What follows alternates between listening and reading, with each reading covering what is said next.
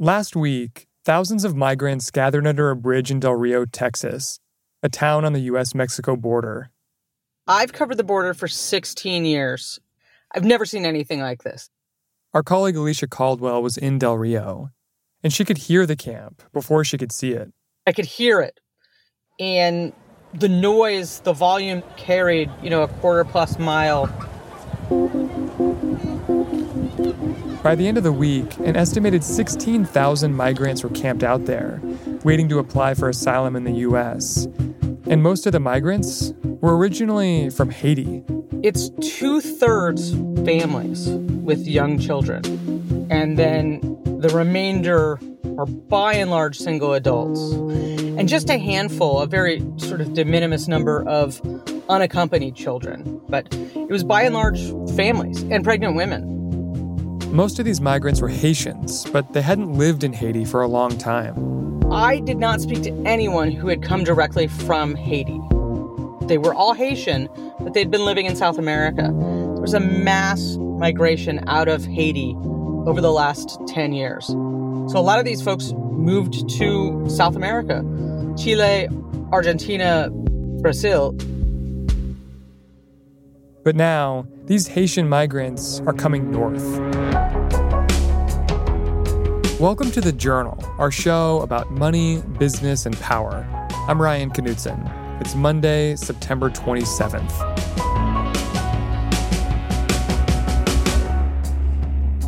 Coming up on the show, why so many Haitian migrants are showing up on America's doorstep.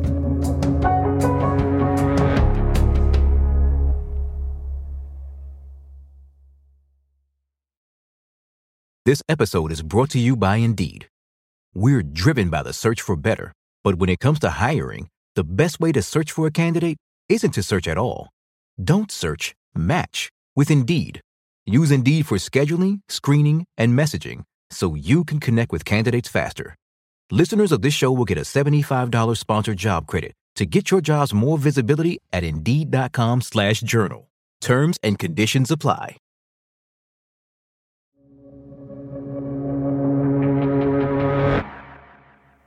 As a nation, Haiti is in turmoil. In July, Haiti's president was assassinated. A power struggle within the government ensued. And to this day, scores of violent gangs roam the capital city of Port-au-Prince, fighting turf wars. And on top of the political upheaval, Haiti suffered an earthquake in August that caused thousands of casualties, and then got hit by a bad tropical storm. But the Haitian migrants at the southern U.S. border weren't fleeing that chaos. They've actually been on a long journey. Our colleague Juan Montes has been reporting on the changing migration patterns in Latin America. This surge is not related to the current political turmoil in Haiti. With the assassination of the president, of the 150 criminal gangs controlling Port-au-Prince, that's not why they are coming. The Haitians arriving at the border now aren't coming directly from Haiti. They're coming from South America. All or nearly all are coming from Chile and Brazil. They got there after the 2010 earthquake, this huge earthquake that killed 200,000 people in 2010. That was an enormous crisis. Juan says that Haitians began leaving the country after the 2010 earthquake, but instead of heading north to the U.S., most Haitian migrants went south to South America. The economies were booming in South America, particularly in Brazil and Chile. They had leftist governments, so they said for humanitarian reasons, we are going to accept a lot of people. Nearly 200,000 Haitians ended up in Chile, a lot of people, and also lesser numbers in Brazil. And what was it like when they got to Chile? Were they welcomed? Did they get work? As far as I know, in the first year were pretty good, like the first 5 years or so. Many of them, yes, they had green cards and jobs. Others were working in the informal economy. But in recent years, there were some xenophobic or racist waves against them, and because obviously they are black, and Chile is not a black country, In recent years, there were some problems with that. In 2018, a new administration came to power in Chile that took a tougher stance on immigration. the country's new president tightened border security and imposed new visa restrictions. Here he is at a presidential debate before the election, saying that if migrants are able to come into the country freely, they'll bring crime and drugs. El narcotráfico, la delincuencia, el contrabando, la trata de personas. In recent years, with the arrival of a new government in Chile in 2018, they changed tack. They overhauled its policy, its immigration policy. They tightened the rules. They didn't grant green cards, or they issued warnings that you have to leave Chile in 90 days or in X days. So that instability forced many migrants to leave. And then, in 2020, the pandemic made matters worse. Latin America and the Caribbean was the hardest hit economic region in the world, according to the International Monetary Fund. And there have been tremendous economic collapses in many countries, double-digit contractions in many countries. And, well, the pandemic has ravaged with tremendous strength in some countries. It's been a huge, the impact here, not only in terms of health, but also in terms of economic contractions. We're talking about tens of millions of jobs lost. In the whole world, the impact has been huge, but here the states are weaker. You don't have a strong state that can approve, for example, a package of $1 trillion, to support the economy. These countries doesn't have fiscal room to do that, to spend that money. So that makes things much worse. And many Haitian migrants saw the U.S. as their best hope.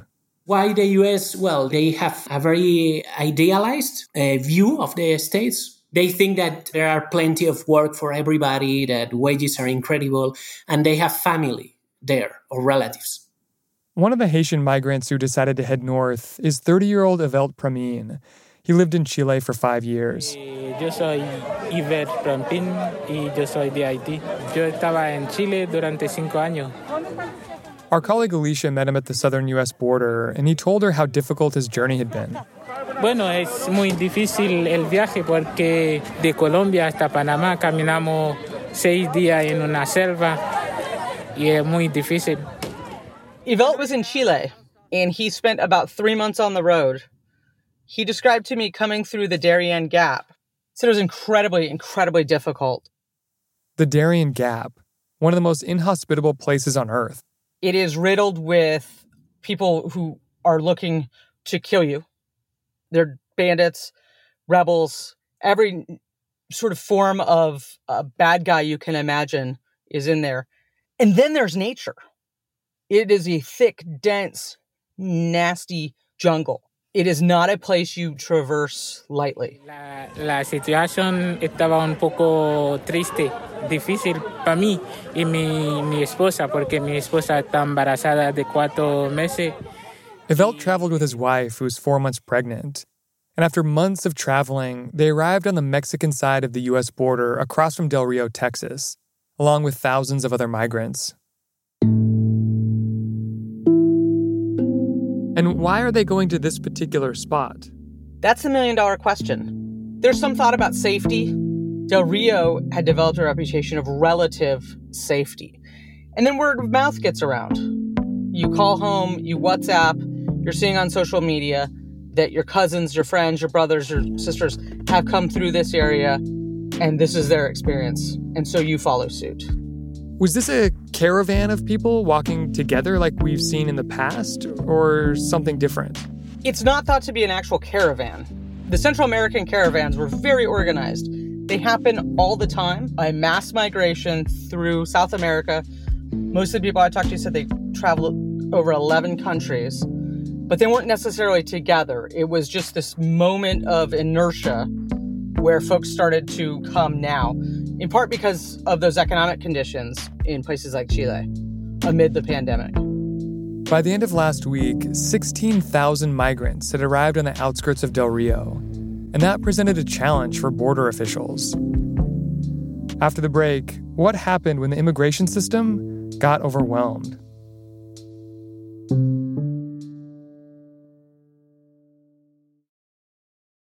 This episode is brought to you by Indeed. Hiring? With Indeed, your search is over. With over 350 million global monthly visitors and candidate matching technology, Indeed helps you find quality candidates fast. As a listener of this show, Indeed is giving you a £100 sponsored job credit to get your jobs more visibility at Indeed.com/thejournalpod. Terms and conditions apply. Need to hire? You need Indeed. This episode of The Journal is brought to you by KPMG. At KPMG, we make the difference. It's not just something we say, it's what we do.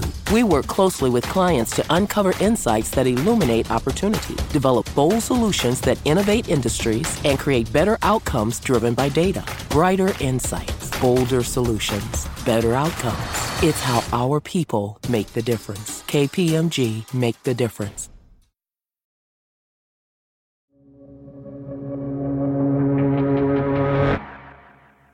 Once the migrants arrived at the Mexican side of the border, it was easy for them to cross the Rio Grande.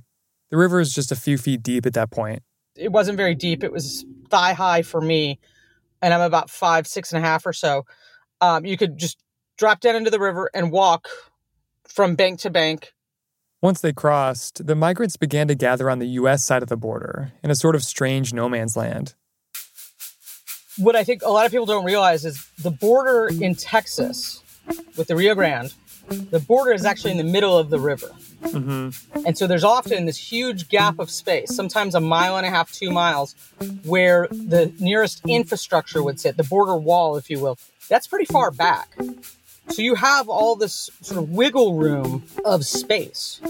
And that's where they were asked to stay. And they did. Border Patrol basically said, if you guys could just stay here. They started to set up some food service. They brought in pallets of water. They brought in portable toilets. And folks did stay there. There were so many people asking for asylum in one spot that immigration officials had to come up with a new system for how to process everyone. They gave everyone a ticket with a number, kind of like at the DMV, which is not how things are normally done. Traditionally, when migrants cross the U.S. border, they'll surrender unless you're evading the Border Patrol and you run back south. Once you've crossed that threshold and you're encountered by Border Patrol, that's the end of your border journey. You're taken into custody, you're processed, and then you move on through the system, whatever outcome that may be in the immediate. That was not this. This was you cross the river, you go get a number, a ticket. The color of the ticket denoted were you a single adult, a family, or a pregnant woman. And then you waited. While the migrants waited, they went back and forth across the Rio Grande, getting food and supplies at a town in Mexico called Ciudad Acuña. Anybody who wanted could, from the Mexican side, or the U.S. side for that matter, anybody who was in the camp, jump into the river and then just make that trip as often as you liked. And people were. All day, I saw people coming and going, leaving the camp, coming into Ciudad Acuña, buying food, drinks, diapers, bags of ice, and then carrying them back. As people were crossing back and forth, videos started going viral on social media, showing U.S. Border Patrol agents on horseback aggressively trying to keep migrants from returning to the U.S. side and threatening them with their reins. You go that way. In some cases, yelling at them to get back to the river. In one case, there's a video of an agent demeaning Haiti, describing it with a curse word. You use your women? This is why your country because you use your women. And they are aggressively trying to corral migrants. So is that a typical way that horseback or Border Patrol agents treat migrants? I've not seen that before. Certainly over the course of my reporting and over the course of generalized coverage of the Border Patrol, there have been many allegations of mistreatment and abuses by Border Patrol agents. I can't recall a vivid image of this sort that I've seen before. So what's been the fallout to those videos? Lots of condemnation, particularly from Democratic lawmakers and civil and human rights activists. The agents are not currently on the line, which is sort of Border Patrol speak for patrolling. And the Horse Patrol is out of the area for now. President Joe Biden called the behavior of the Border Patrol agents, quote, outrageous. The Department of Homeland Security says it's conducting an investigation. Alicia says that part of the reason so many migrants are coming to the U.S. border now is because they thought President Biden would be friendlier towards immigrants than President Trump. But the Biden administration has continued many of the Trump administration's policies, saying it needs time to work out a more comprehensive solution. And the administration, in its earliest days, made statements to the effect of, don't come now, leaving the implied promise of there will be a time. And that language has changed to say, don't come. How do the immigrants who are arriving on the southern border feel about how they're being treated by the Biden administration? I haven't had a lot of people call out President Biden directly, whereas, a year ago, 2 years ago, migrants would call out President Trump by name. But there's a lot of discussion. I was standing in the bus station in Ciudad Acuña earlier this week, and a man, unprompted, came up to me and said Americans were just terrible people. Wow. That they had treated him and his family this way. And shortly after we spoke, other migrants who I had spoken with who had left the camp as well boarded a bus for Mexico City. It's a 22-hour bus trip back south. But their plan was, like thousands of others, to try to make a life in Mexico. We don't know the fate of all of these folks, but we know that for now, many thousands, we suspect, have turned back. The camp was completely cleared over the weekend. Migrants were either turned away or let in to pursue their asylum claims in the U.S. Migrants like Yvelt and his wife. They were one of 266 or so people who, in that first big push of moving people out of the camp, were released into the United States. Muy alegría, mucho alegría. Y ahora estoy contento porque voy para allá. Yo sé que... His plan was to move on into the interior and reunite with relatives. Didn't have much plan beyond that, other than he was incredibly grateful to not be in the camp any longer, he said, and was hopeful to start a life in the United States. But many others are getting deported back to Haiti, and that's been controversial. Last week, the U.S. Special Envoy to Haiti resigned in protest, criticizing the Biden administration for deporting Haitians to a, quote, collapsed state. And for many of these Haitians, returning to Haiti brings up a host of questions. Here's our colleague Juan again. Many of them haven't been in Haiti for 10 years, for example, 8 years. And now you are returning to a country that you don't even know, perhaps.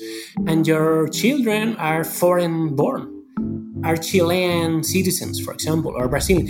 That's why Mexican officials are discussing with Chilean and Brazilian officials the possibility of returning the Haitians to Chile, not to Haiti, because their children are Chilean nationals. And so if you have to return them, it would make much more sense to return them to Chile.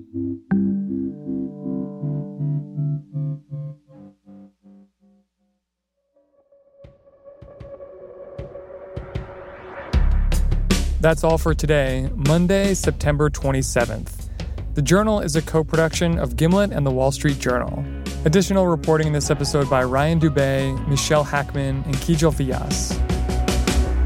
Thanks for listening. See you tomorrow.